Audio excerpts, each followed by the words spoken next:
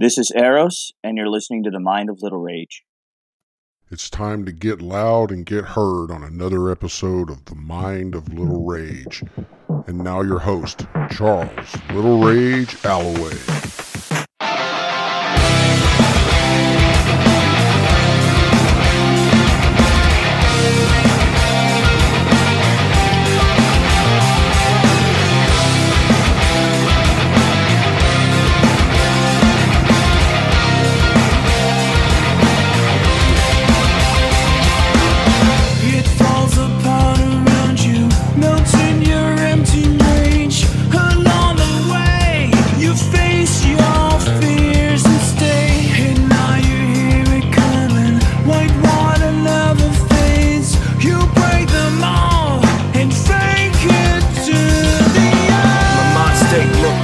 Safe, I ain't trying to keep the faith, I'm just trying to keep that pace up. Piss me off, I'll probably wreck the place up. We stay stuck cause life gets harder when we wake up. Keep it real, common knowledge, I'm a nuisance. It's how I feel when you feel your grip loosen. The room's spinning, I'm a sin, I guess I'll trip when I'm dead. It's like I'm falling a wreck, it just went over your head. The wounds heal slowly until it takes you down.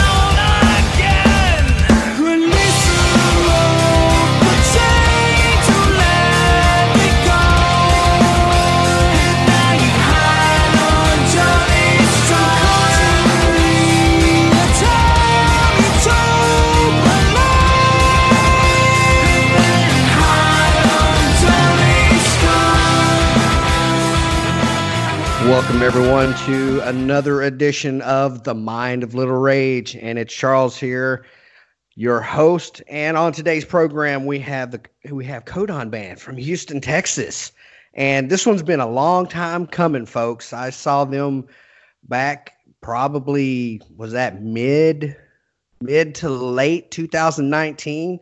They shared the stage with Band of Shepherds and My Boys and Threat Atlas, and I tell you what, these guys, they don't typically fit into the music that I hold near and dear, but there was just something really badass and smooth as fucking silk about this band. And they currently have a new EP out called Soft Rhyme Cafe that came out in March of this year.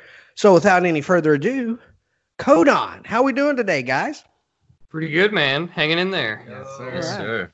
All right, so I tell you what, let's go ahead and get the introductions done so we can kind of place names to voices. So I'll just hand the floor off to you. All righty, man. My name is Dakota Daniels. I'm the drummer here from Conroe, Texas. Yeah, my name is Eric Chipman. I'm the guitar player in the band, also from the Conroe area. Hey, what's happening? I'm Justin, and I play bass for this merry band of assholes. And I'm Holden. I play saxophone, and would you believe it, I'm also in Conroe, Texas. Well, yeah, I would kind of think so. You know, and the first thing out of the gate, okay, I went to Acadia that night to see My Boys and Threat Atlas. That was the first time I got to see Mark and Sean play live, and I had known Mark and Sean for better part of a decade. I worked with Mark, and we had done open mics and stuff like that at different places together, but that was the first time I seen him perform as Threat Atlas. And of course, the show opens up with Band of Shepherds. I was blown away by those young men. They did a fantastic job. Yeah, those guys were awesome. And at the time, it was La Palma comes on. Yes. And I see a saxophone. And no offense, but my first reaction was, oh, shit. Because I don't know, maybe it was the music of the 80s because I'm a 70s, 80s child.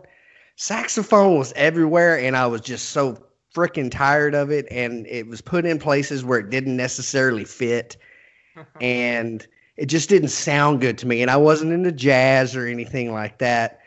I didn't get into jazz and blues and things like that, or have at least an understanding and a respect for it till later on. But when you guys started playing, I was like, whoa, these guys are doing it right. Yeah, man. We tried to do it a bit different. And it was smooth. It had a groove to it. The saxophone was just, perfect. And the whole band it was like I was watching a musical clinic almost. Wow. And you opened up my mind considerably that evening. So, That's our goal, man. there you go. And exactly, you did exactly what you should set out to do when you go to perform somewhere live, especially in a place where you've never been before. You don't have a fan base there. You go there to open up minds and say, I don't listen to that stuff, but that shit was good. I like it. It wasn't too bad. Wasn't too bad. Spitting their chaw into the spittoon or whatever. But I have to say, congratulations, gentlemen. You gained a fan that night, and I appreciate that. Thank you. We appreciate that. Yeah, man. That's awesome to hear. Because honestly, I think the way that we kind of make our music, we try to make an experience that connects people to an idea, a going through of a journey, and the instruments, whether they be a saxophone or bass, are just kind of they're inconsequential to the picture we're trying to paint. It always is very awesome when people join us and say, hey, we were there for that journey as well. Well, it's like I said, with me, I guess, maybe until I was about 30, 35 in that area, I was very much of an elitist. If it's not metal, it's shit. Yeah, definitely been there. If it's not hard rock and metal, it is shit unless your name is George Jones. Right. But I grew and I opened my mind. I had, be living in different parts of the country. You're exposed to different cultures, different, accents, different people. And you start to open up your mind and realize that, hey, there's good music and it doesn't have to be metal. You don't have to be metal 100% of the time. Yeah, man. And when you finally realize that, it's almost liberating. It is. Very much is. Yeah. So the important question now is, where did all of this wonderful music, what were the influences? Where did that come from? Where were your individual influences that put you where Kodon is now? Well, that's what's kind of cool because they're really all over the place. And that's what's kind of given us our different sound, because no single one of us is going into this thinking it's going to be something. We're going into this with our own influences, whether it be mine from like heavy jazz, funk, all that kind of stuff. To Eric, I know, super big into punk and punk rock, ska, even Tool. Yeah, gotta drop it. I love all that stuff, man. Even you got to throw the prog in there. Okay. You have to throw the prog in there. Oh yeah, ton of progressive rock.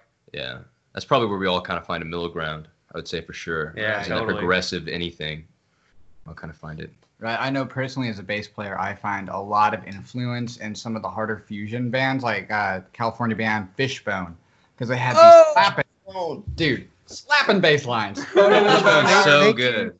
Thank you for mentioning that band. Yes, sir. And then they had like Lemon Meringue, and Lemon Meringue. Like, whoa, where did this come? After listening to bam, bam, bam, down to down. Very versatile band. Now, see, here's the thing. Okay, what album was it? Give a monkey a brain, and he'll think he's the center of the universe. Yeah. Okay, you go from Swim to Servitude to Lemon Meringue, and then further on down, you got a song called "The Warmth of Your Breath." Yeah, man. And I'm listening to this song going, what? Holy shit. Exactly. Exactly. But Fishbone was what actually was the one that planted the seed. Now I'd loved, like the Commodores. Oh, hell yeah. The Bee Gees, Gap Band, Earth, Wind, and Fire. I have a love for funk. We've done an instrumental cover of September. Oh, I got to see you guys again. I got to see you live again. But it was Fishbone that showed me you can be heavy and you can be funky on the same fucking album. Yes, exactly. right. On the same fucking song, man. Yeah. Oh yeah, yeah. Yeah, so I'm right there with you, and I guess I never really thought of Fishbone being a fusion band, but when you kind of step back and look at it, that's exactly what they are. Oh, Yeah, exactly. Yeah, it's hard to put like a name to that band. I mean, it's like rock, jazz, funk, anything with Fishbone. They do it all. Right. Well, It's pretty crazy. They fall in the same category, at least in my book, as King's X. They do not fall into any specific genre. Right. That's a killer band. Aren't those guys from Katy? Well, they're originally from Missouri. And Okay. they did relocate to Houston, and they lived here for fucking ever. And I think Doug is in L.A. I think Ty. I think he went back to Missouri. No, he's in Kansas City. And Kansas City, Missouri, dumbass. And then I think Jerry Gaskell's in Jersey somewhere. Oh, So all over. and they're fixing to drop another album. Super sweet, but enough about other bands. We're here about Kodon today. With those different influences, and you're bringing them in, has there been some type of, I don't want to put a negative connotation, but has there been any kind of clashing when it comes to the Oh my Yeah. goodness. to the songwriting process? all the time. It happens man. all the time, but you just gotta talk through it. Sometimes you butt heads pretty hard. I've slammed my fist on a poker table before over a song and like trying to understand something that that Coda was telling me. It's like sometimes the languages don't always mix, but at the end of the day, like we're just trying to make the song better. So maybe it takes a couple days, but we come back the next day, we're just like hug it out real quick and get back to it, Whatever the song needs, man. Whatever is at the end of the day best for whatever sound we're going for in that singular moment, Right. A lot of our good mentors and people have taught us, and something that sticks with me personally, always serve the song. We're all here on the same team. And even when we fight and clash and egos may get in the way, it's about taking the egos down and seeking what the song needs to make itself the best. So within our group, we do foster a communal effort of communicating openly with each other. So when the hard times come, we don't have to go over it or around it. We can go right through it and, come out on the other side with something that's a little more polished off than it was before. So when there are those clashes, and again, it's not a negative clash. It's as you said, serving the song. Constructive. Yeah, there you go. But Yep. when you come back the next day or the next practice, do you just walk up to each other and go, "Hug it out, bitch"? And, More or less. Essentially, It's honestly usually like 10 minutes after it happens. oh, okay, Yeah, see, more or that's less. even better. We'll Outstanding. separate it's- rooms for a sec and just like think about it, and we both come back to the same room and we're just like, man, I'm sorry, man. I didn't mean to say that, man. I just want to make good music. Well, it falls back on band dynamics. You're not, being in a band is like being married. Oh yeah, Yes, giant It's a family. relationship, and it's, there's not you don't have to consummate it and all that other BS, but you have to work together as a unit. And, I hate it when, you'll be talking to couples and they'll say, oh, well, it's a 50-50 relationships. And I'll look at them and go, so you're only putting 50% into the relationship? Right. It's Yeah. 100% Right. from Yeah. everybody in the relationship, whether it be a marriage, a friendship, or a band. Mhm. You have to put 100% of yourself into whatever project it is. And when I saw you guys perform that night, that's the impression that I got, is that everybody is in, they're on the same page. These guys take their music seriously. It's smooth. It's damn near flawless, and just wow. I left that night going, man, that was really fucking good. That's awesome, man. Good to hear. But you know what I mean? Oh, You really have to make good music. You've got to all be on the same page. You've all got to be dedicated. You've all got to be there all the time. Right. We've all like put this band before everything else, and that's something that drives us moving forward. It's a very real motivation in our lives. And that's refreshing to hear, and every band I've had on here basically has the same answer. Oh yeah. But I guess maybe because I'm older and I've seen bands come and go, and it turns from a a passion type of thing. They are, they're very passionate about the music that they make. They're very passionate about the band. They love each other like brothers and sisters, and it seems like they can, nothing will put them asunder. And then 15 years down the line, it becomes a money issue or something like that, and it just tears them apart. Yeah. Unfortunately, it is what it is. That happens way too often. I guess that the feeling I got is that you're on the independent scene, not signed. You're doing your own thing. There's nobody saying you can't do this. Hey, we need singles. Da da da da da. Life is still simple right now. Yeah. But even in that point, I've seen bands, and I've been in bands that, maybe things aren't going as good as you thought they were, and all hell breaks loose, and everything just goes to shit. Right. I didn't feel that with you guys. I didn't feel that watching you on stage. Yeah, we try to be just completely open about all of our stuff. All the business we handle as a group. There's not necessarily one leader. You know what I mean? We handle everything as a family. That's how we've always done it, and hopefully that's how we'll continue to do it. And Holden, I've got a question for you, sir. Yes, sir. That night, when y'all got off the stage, I was trying to. I met up with Dakota. And I think I shook hands with Eric and Justin. But I was trying to get to you, and the rest of the fucking night you were surrounded by chicks. What the hell? Dude, they had to have been like 4 thick around you. Is that a question? I don't really know what to say. Well, no, it's not. I'm just giving you some shit. But seriously, I as soon as you came off the stage, it was like it was like bees to an unpollinated flower. They were just on you like white on rice, and I'm like, damn, okay. Guitar player's got nothing on a sax player. I know. Well, that is a great observation. No, but in all seriousness, I was like, you know what? He's doing his thing. I'm not. The last person he wants to talk to is this bald-headed short fucker. I'll meet up with him later. Yeah, we definitely will.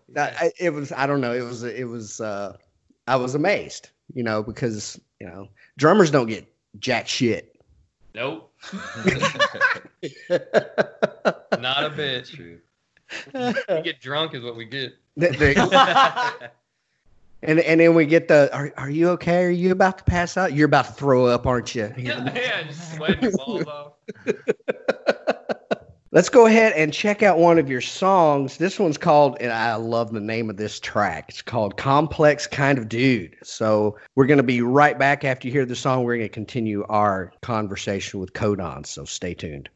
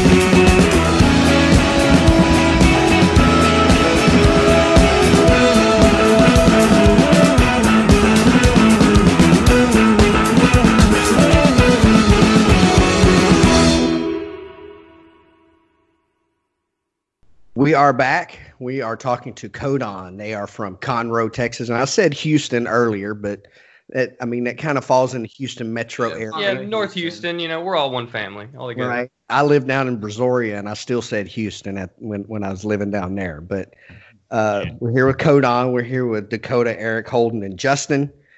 And as you can tell, they're not the typical band that you would hear on The Mind of Little Rage. But when I saw these guys live, they were just amazing, and they killed it.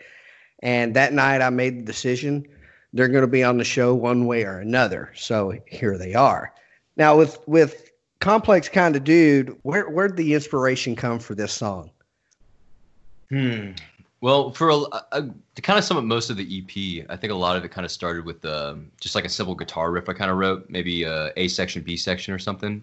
So we kind of had it written out, the intro. I don't think it was in 7/4 or whatever, right? I think it was just 4/4. It's in 7/8, the majority of the song, but originally it wasn't. The guitar riff was just in 4, and then when we brought it all together, like it'd be cool. We switched it to 7, so made it then we pretty just complex. Orchestrated it, ran through it, didn't feel good, changed something, and then just went with it. I just want to throw it out there real quick that the song Simple kind of, or Simple Man. Yes. So a long time ago, Eric was sitting down writing, and he came up with this riff that he thought was real nice. And he was playing it for a little bit, and he realized very shortly after, like, oh no, that's literally the riff from Simple Man. I didn't write that. I didn't write Simple that. Man. And he told us about it. We all thought it was hilarious. And then he comes with this riff, which is like, 4/4 riff. We changed it to a little more complicated timing. We were like, well, it sounds like a Complex Kind of Dude kind of song now.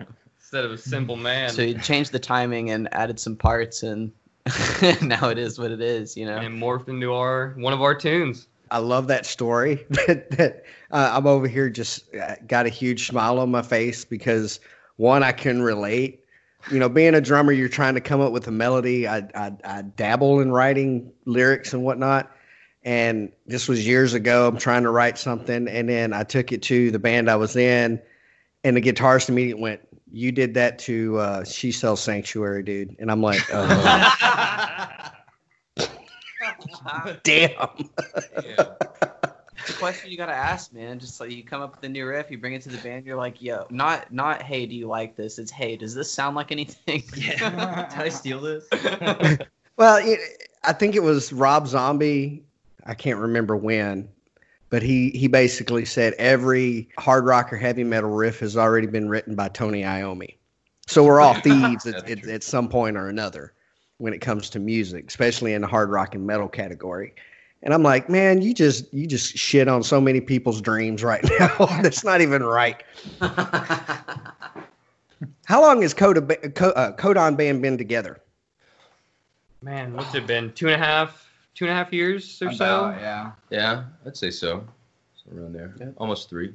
Yeah, probably almost 3. Mm-hmm. It's kind of a staggered history because it first started out with Dakota and Eric just jamming because I think they both worked at the School of Rock, music school. Yeah, we were both teaching together. Mm-hmm. And then they got Holden in on it, and it was kind of an informal jam, and we had a trumpet player for a second. And then the reason we say 2.5 years ago is because 2.5 years ago, that's when I joined the band as a bass player. I was asked to come play bass. And so that was when the final piece kind of came together, and just a month later we were playing our first open mic at the Corner Pub. So it's been kind of like our songs, it's been kind of like a snowball effect journey morphing into kind of what it is today. When Justin joined the band, he did not know how to play bass. I still don't know how to play bass. And then 2 weeks later, he knew how to play bass. So that's after that happened, we were like, yeah, this is going to work, I think. Now, Justin, I'm going to call bullshit that you don't know how to play bass. Well, but my uncle, who's a phenomenal musician, guitar, bass, sings like Merle Haggard. And he can play anything. I think if it's got strings on it, he can play it. He told me that playing bass with bass, it's the easiest to learn, but the hardest to master. Yes, sir. I completely feel that because it's just 4 strings. And if you really want to play it right, just learn your triads, play the roots, hit the accents. But, and that's what a lot of people think bass is. But then you hear somebody like Jaco Pastorius or Stanley Clarke, some of the greats, and they took those 4 strings and added unimaginable complexity to it. And then that's when seeing that and learning about that, I felt like as a bass player, I had been initiated into like, no, man, I'm not the dude that played bass out of consequence. I'm a bass player, and I'm here to like seek that, and that's what's so beautiful, playing bass. Yes, sir. The simplicity and that can be juxtaposed with the infinite complexity that can go into it. I have always had a love and respect for bass players. Being a drummer, I was always under the impression, and I still believe to this day, that the bassist and the drummer need to be on the same page, no matter what genre you're in. Yeah. And you can tell when the drummer's off doing his own dissonant thing and the bassist is keeping with the song, and you can, the fuck are you doing, dude? Exactly. And it just sounds off. It sounds weird. But right. It goes back to serving the song more than playing out, Exactly. And when I think of great bass players, I think John Entwistle, John Mayung, Geddy Lee, Steve Harris, Cliff Burton, guys like that, Jaco, and I'm just, bass, man, it's one of those instruments that it's limitless in what you can do with a bass guitar. Absolutely agreed. Like Jeff Berlin, he is wild. He has some interesting views on musicianship, but him, like Marcus Miller, the Slap King, those dudes can do some crazy stuff. It's just like, I'm only looking up to that at this point. It's definitely goals though. And I can say that about really any instrument, to include guitar, drums, and of course the sax, especially the way the sax is used with Kodon's music. It's out front, but I'm not sure how to word it, but it's out front, but it also accents everybody, and it just kind of seems to pull everything in to one unit. I don't know. It kind of puts a nice little bow on everything. All right, lets everything breathe. There you go. Yeah. The healthy mix of supporting the melody and improvisation. Did all of you teach at School of Rock? No, actually, it was just Eric and I. Yeah. Yeah. So, okay, I'm going to show my ignorance. Okay, it's just total ignorance. I played completely by ear. I could not. If you put sheet music in front of me, I'd look at you and go, "Yeah, you just play the song. I'll learn it." But there are a lot of damn good players that do play like that, dude. And I do not put myself in that category. However, one thing that's always kind of eluded my brain, maybe just because I didn't put enough time and effort into it, was theory. And I've had several people try to teach that to me, or just at least give me a working knowledge of it. How much does that knowledge of theory and things of that nature, how much of that plays into the structure of the beginnings of a song structure? All of it, literally all of it. Like I've taken up through theory 2. If I didn't have that information, I don't know how I would be able to come up with anything. You know what I mean? Like it gives you so many tools. It opens so many doors that it's the biggest rabbit hole, dude. It's awesome. It's a language, really, because like once Yeah. you can sit down with a group of people and you can say, all right, so I came up with this riff. You can play the riff and be like, no, I want it to sound kind of like floaty and puffy and this, that, the other thing. Or you can sit down and say, all right, I came up with this riff. It's in B flat major, and I wanted to sound kind of like majory, but with some sevens to make it sound a little colorful. Like it's a language, basically. So once you can communicate like that, you have a good starting point, and it's just it speeds some things up. But at the same time, you still use your ear to kind of decide where to place some things. You know what I mean? Yeah, exactly. Just to add to that, someone told me one time, write it first, think about it later. And I think that's a really important thing to think about theory. It's like it's great to kind of give you the avenues of where you can go and where exactly you want to go or how to get there, But I think when actually creating something, I think it's most people always tend to write it just off the cuff or don't really think about it too much. They're not going into it thinking I'm going to write something in B flat major with a flat 5 or something. I think most of the time everyone kind of goes in and then tries to use it to just enhance the song later to finish the song or something. Well, it's not like you're trying to put the Alex Lifeson chord in there. Yeah. And when in the bands that I was in that had original music, we wrote our own music. We went completely off of feel, and we'd be jamming. Somebody come up with a lick, or I'd come up with some kind of drum fill, or something like that. And if it felt good, we'd go. We had our tape recorder going, and we'd record it, so we wouldn't lose it. But you're right. Don't think about it. Come back and listen to it later. And then we do, and I was like, man, that sounded like shit. It felt good in the moment, but when we came back and listened to it, it sounded really bad. It was maybe, I don't know, maybe went from minors to majors, and it just didn't fit on the guitar or something like that. But right, and that's where that theory comes in, because you'll have that retrospect of your right and wrong notes that you already know exactly what you can and can't hit, even before you walk into it. You know what I mean? If everyone's already, if we have that language and everyone's on the same page, we skip a couple steps. Everyone already knows the avenues. Right, and it doesn't take away from our feeling of the music, because when we're playing it, we're still feeling it. And I think Eric had a good point when he was talking about writing first, thinking about it later. We'll write something, we'll play it, and then we'll see how the feel will help us to make decisions on the changes we're going to make. And we go back to writing, go back to theory. It's the feeling definitely helps facilitate us through the use of the theory, which is the language, which helps us to communicate it more easily. It seems like, and this is not going to be like a blanket statement or anything like that, but it seems like with a lot of your heavier bands, they play a lot off of feel. And I would imagine that bands like, Dream Theater, King Crimson, Genesis, Dream Theater, Rush, Tool, they spend a lot of time on the theory aspect. And, they're sitting down with pencil and paper, writing down their parts type thing. Yeah. I would love just to look over John Petrucci's shoulder when he's writing a guitar riff. You go, what? Hey, explain that. What the fuck are you doing there? Explain that shit to me. Play that. You can really tell the difference, and not saying that one is better than the other. I am not saying that in any way, shape, form, or fashion, but you can definitely tell when a band is, I guess, more analytical when it comes to the songwriting aspect of it, as opposed to going completely off of feel. Yeah. Would you agree with that?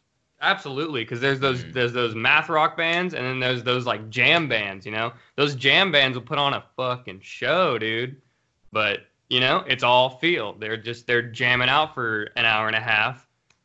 But it can be a phenomenal show depending on the musicians. And then you've got those like super coordinated math rock groups. That's why it's a good show, is how clean and how crisp and how coordinated it is. Yeah, I couldn't agree more. And when, again, I'm not saying one is better than the other. I'm gonna go. There's no way. Yeah. If I had my choice, if it's, hey, you got Dream Theater or you got Seven Dust, 9 times out of 10 I'm going to go with Seven Dust, because I go off of feel, and they feel me and I feel them.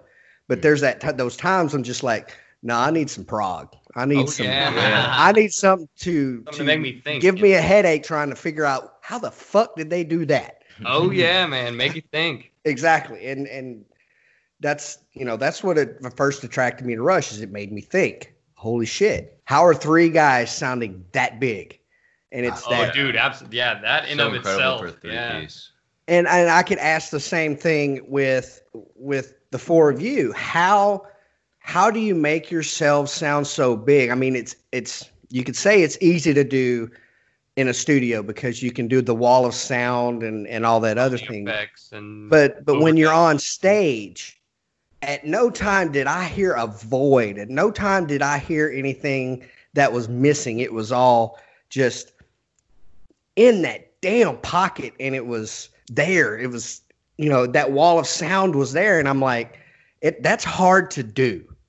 Yeah, in a live setting. How do you go about doing that? Is there a process or anything like that? That I think is one of the more organic processes, because that just comes with this playing together all the time. Like we do, we've gotten together 3 days a week for what, 2.5 years now. Like we've never stopped. So once you play together like that for that long, you understand. You can literally. I know whenever Holden's about to take a breath. You know what I mean? Like we know when the gaps in each other's sound are going to happen, so we know when to fill them. You know, and that just literally just comes with knowing that person's playing like the back of your hand. So in layman's terms, it's repetition. It is. That's it. Totally. Exactly. Repetition solidifies. All right, let's check out another song from Kodon. This one's called Water Level. This is another cool name for a song. So we're going to be right back after Water Level and continue our conversation with the boys in Kodon.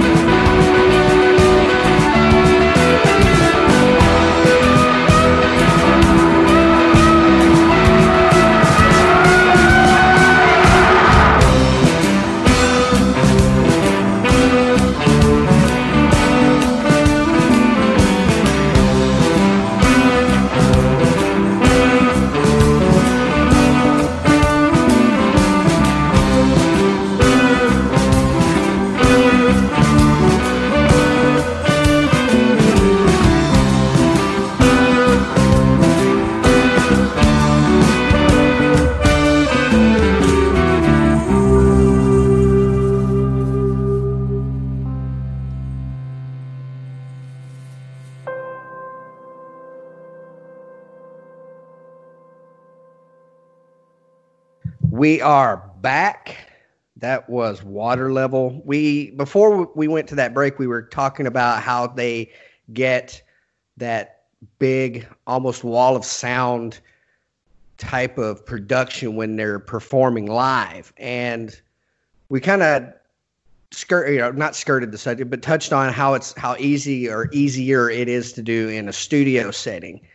And repetition was the key. And I think after listening to the two previous songs, we can tell as listeners, even if this is the first time you're hearing Kodon as a band, that these guys are together. They're on the same page. And I've said this once before already during this episode, but you have to say it over and over again that is such an important part of being in a band. And again, I don't know, there has to be something other than repetition that plays into that. Well, let's see.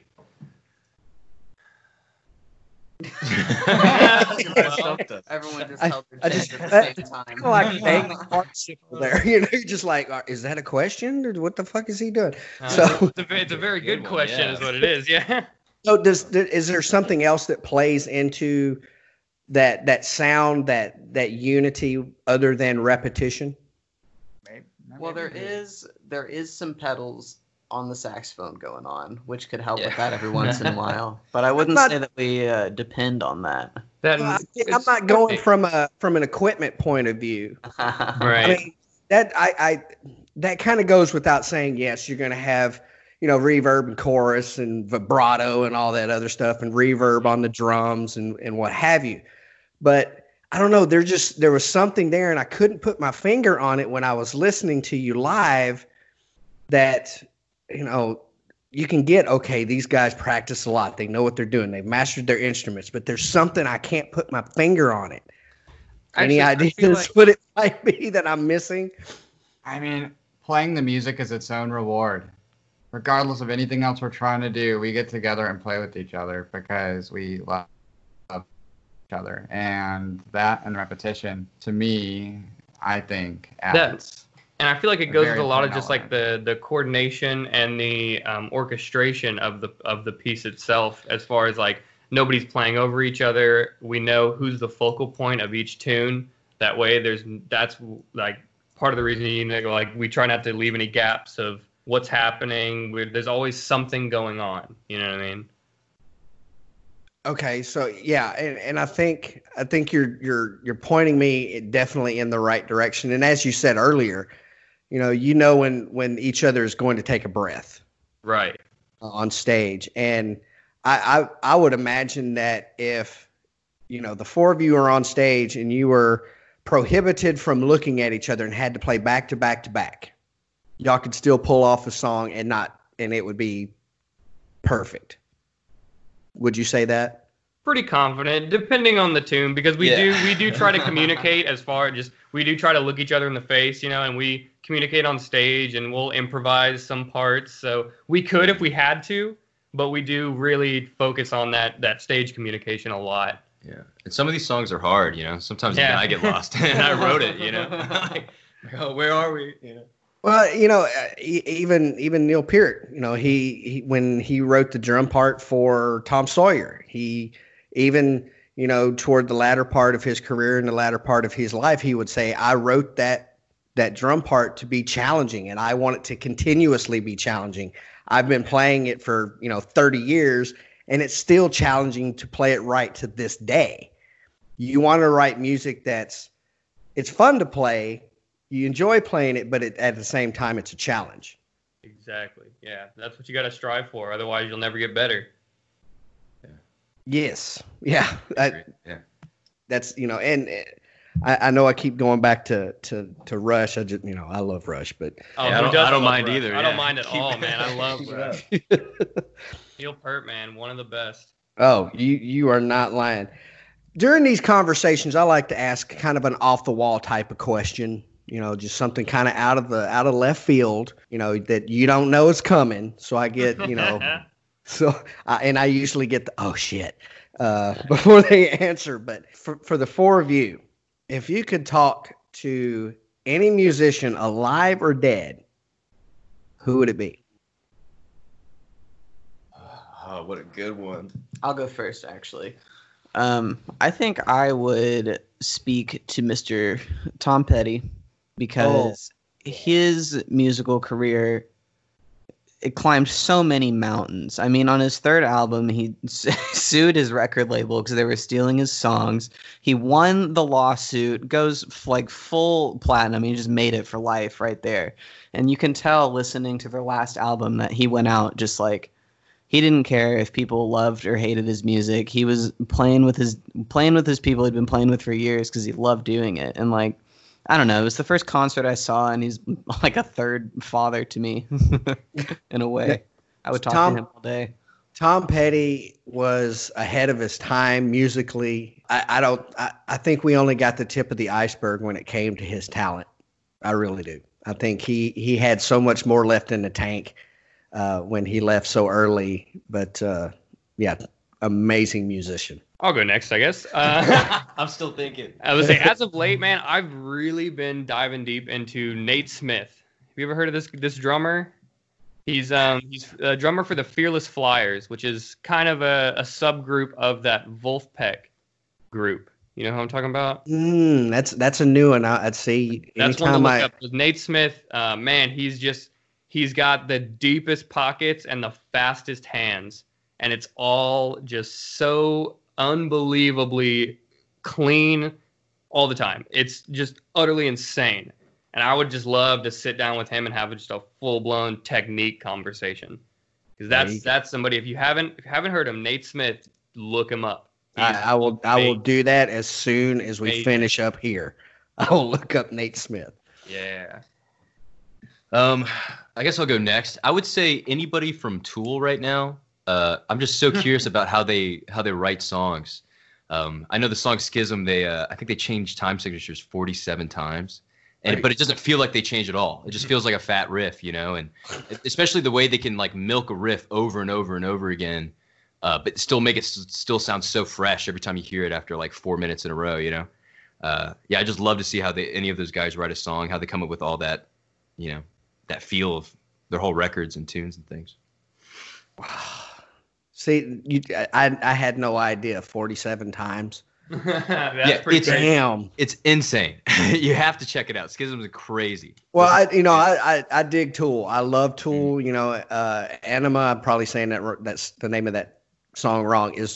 That's my jam with Tool. Oh, you know, good, yeah. Learn to swim, motherfucker. So, but yeah.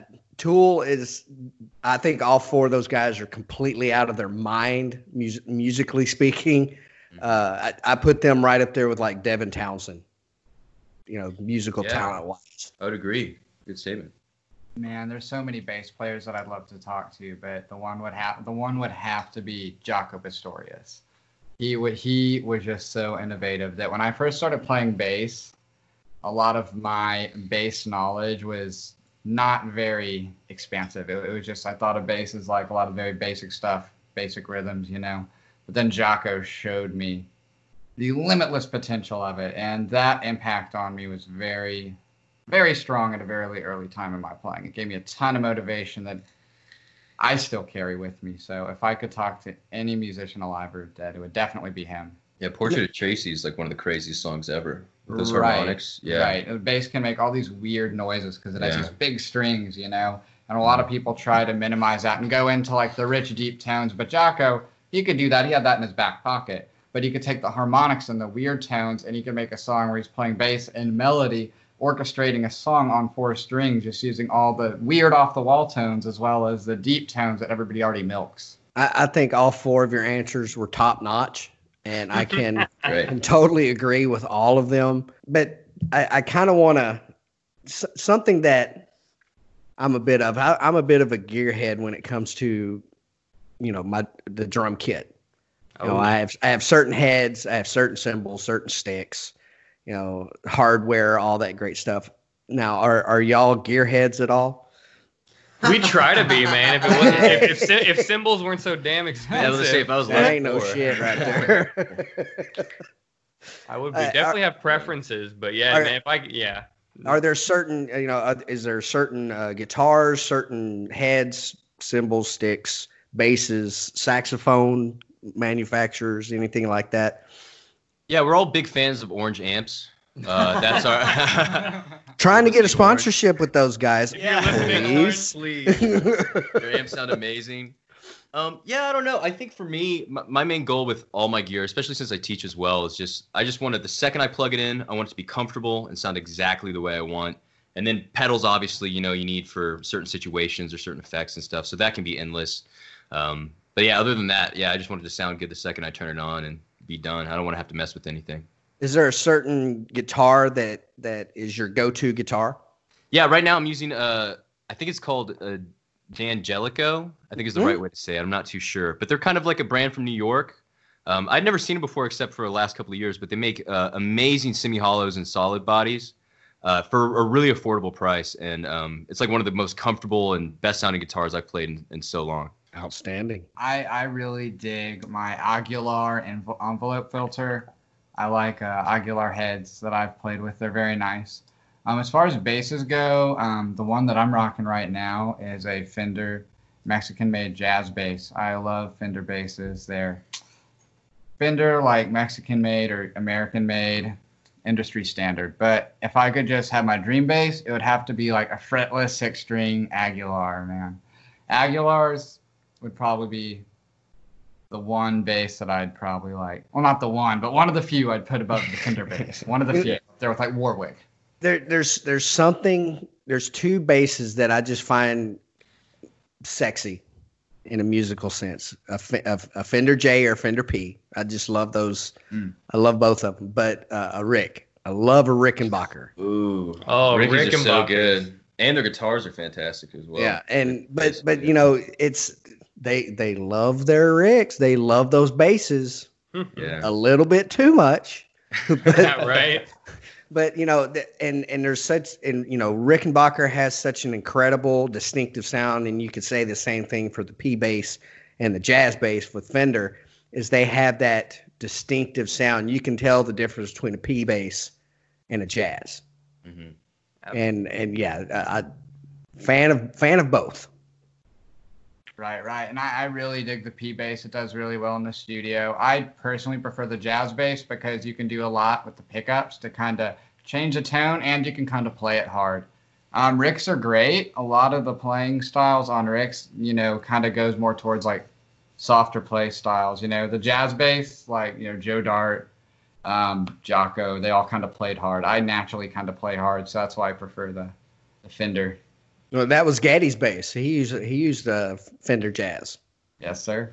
Oh, he also used a Rickenbacker as well. On a few Yes, he records. did. Yeah. Well, he used it was a Steinberger too, but I was like, dude, no, that doesn't fit you. Either go back to the Rick or get the Fender. Yeah. Right. Get that headless crap off your shoulder. Yes. Guitar doesn't have a headstock. I don't want to see it. What about the drums? What about Dakota? What you got? As far as cymbals, heads, Evans level 360 all day long. Yes, sir. Man. All day long. They're so reliable. They sound good for so long. Cymbals. Okay, so right now, let's see. What do I got? Some Zildjian ZBT hi-hats. I had them for years and years. I'm honestly all Zildjian till the day I die, dude. I'm a fan of Zildjian, but I'm a Meinl guy. I love Zildjian, but I like Meinl. I love those Meinl darks.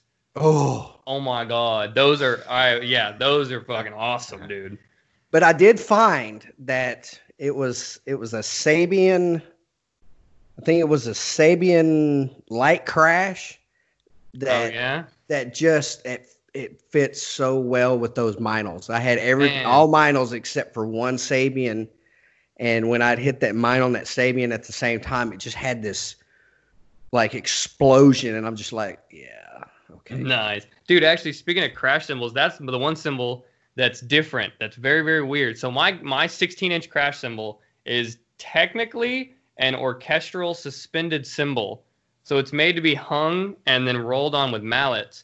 But when you smack it, it's the warmest, nicest sounding crash I've had in my entire life. So my 16-inch crash is not a drum set cymbal. It's an orchestral cymbal. I've heard of guys taking crash cymbals and using those as hi-hats, taking Oh yeah, 2 18-inchers and making hi-hats out of that. And it had such an 20-inch amazing hi-hats. sound. It's cool, dude. It sounds it does. I've actually tried it. We all have. Who hasn't? Exactly. But it's pretty crazy. Okay, sax man, let's go. Well, as far as the sax goes, if you're not playing a Selmer, you're probably wrong.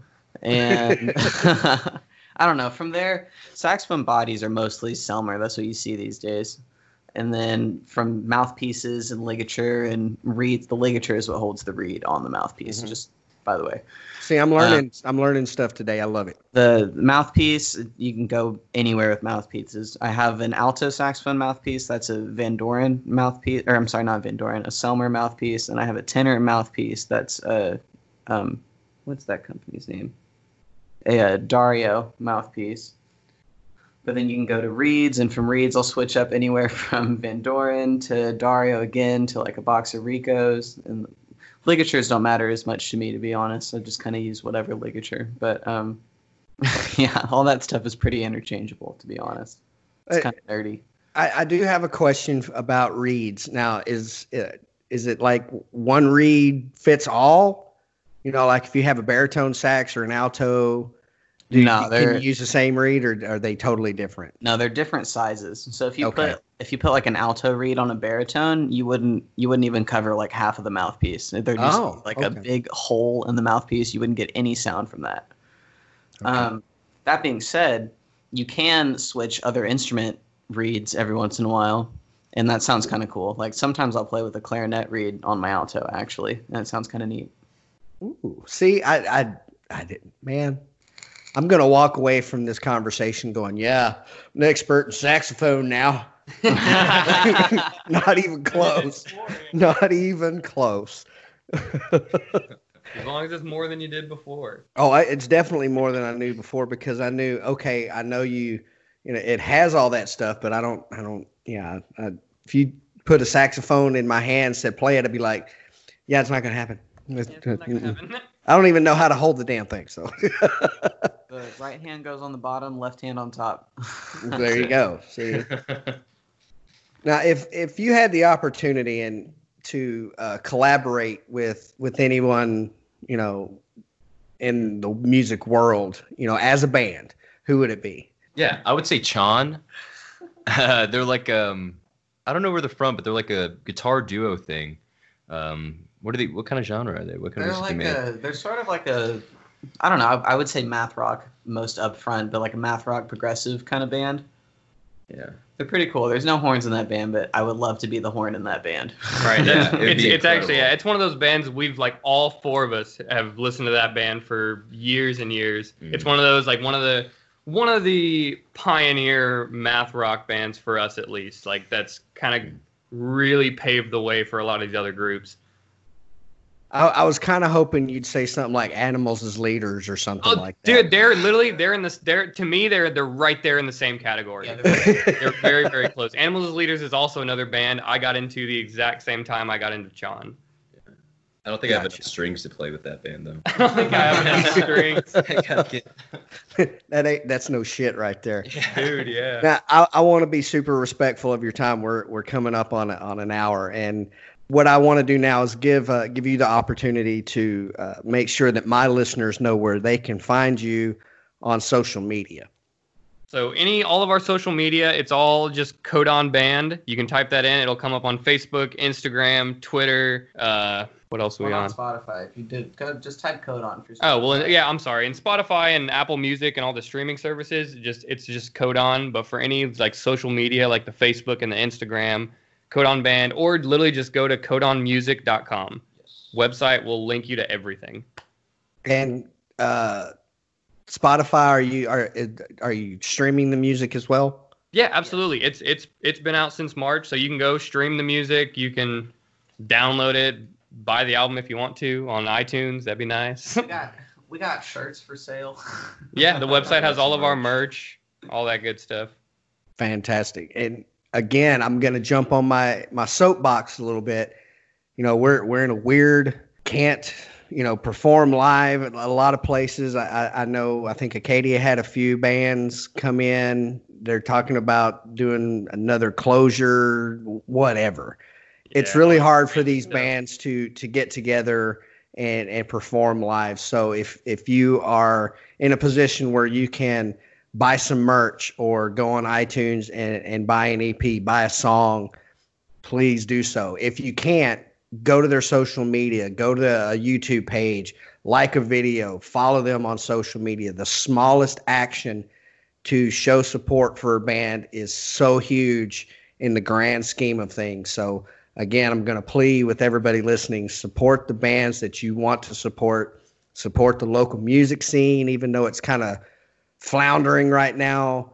But when we get back out and we can congregate, because we are social creatures, whether, the government wants to keep us tied down or not, we're social creatures. We like to congregate, and we like to spend time with friends and family and whatnot, and see live fucking music, whether it be heavy metal, jazz, blues, country, rock, whatever.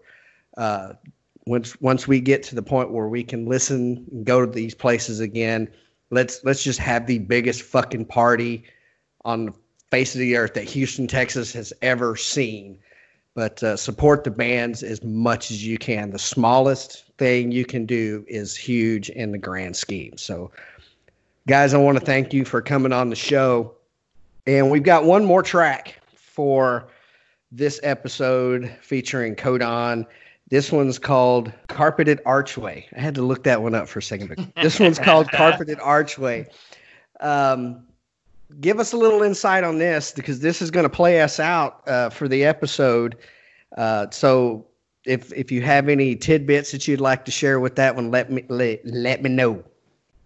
So you ever have one of those dreams that feels like super realistic? You can literally feel yourself walking down the street, and the next thing you know, you see a building that is horizontal instead of vertical. So you walk inside the building, and then there's carpet on all the walls, and a bunch of crazy shit is going on. And then you wake up with like a, and you're like, whoa, I was just there. And that's what Carpeted Archways is about.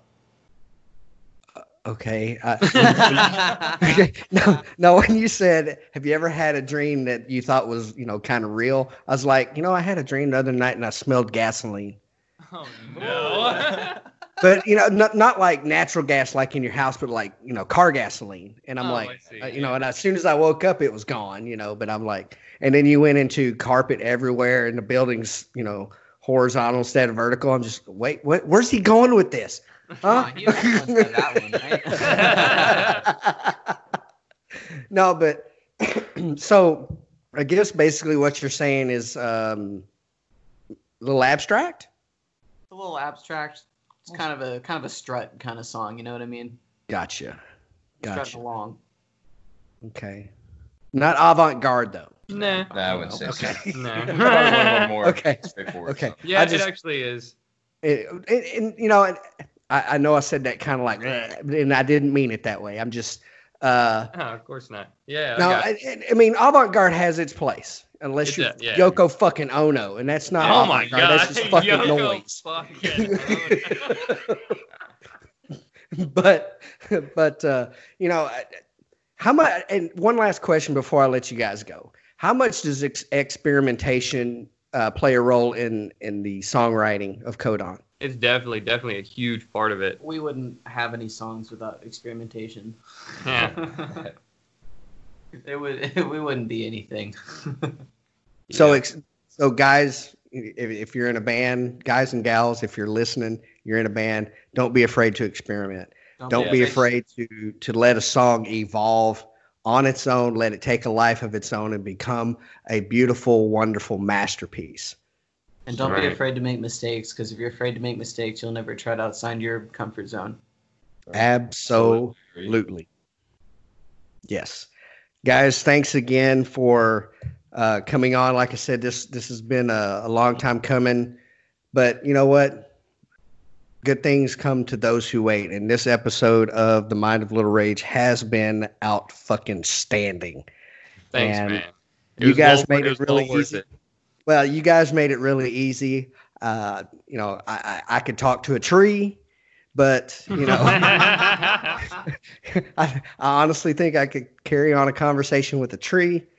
But when I have guests, and I can say this about every guest, they've made it easy. They've made my job easy when it comes to this program. So thank you very much for being yourselves, having fun with this, and sharing your story and the music, most importantly, with my listeners. So, as with every other band that has appeared on this program, Kodon has an open invitation to come back on the show anytime that you feel necessary or feel the desire. Have a new EP coming out, you got a big tour, you got a, anything like that. It could be 5 minutes, it could be 15 minutes, it could be an entire episode. I will make time for you guys. So awesome, man. I really appreciate that. Thank you so much. Thanks, Charles. Is there anything, before we go, is there anything that you would like to say to your fan base? Other than just like all the support, it's been amazing so far. Anything you can do as far as anything on the web nowadays, because we can't go out and play a bunch of shows. We're gonna be trying to release a bunch of videos, try to just keep getting stuff out there, regardless of whether we can go out and actually play shows or not. Works for me. And if you go to look up Kodon, it's Kodon. So make sure you get the spelling right, and you wind up on like Pornhub or something like that. but make sure you go and check out their social medias, check out their YouTube, go to Spotify, go to iTunes, stream it, buy it, check out their merch. If you in a place where you can buy it, make sure you get your hands on some Kodon merch. Again, guys, thanks for coming on the program. And until next week, this is Little Rage out.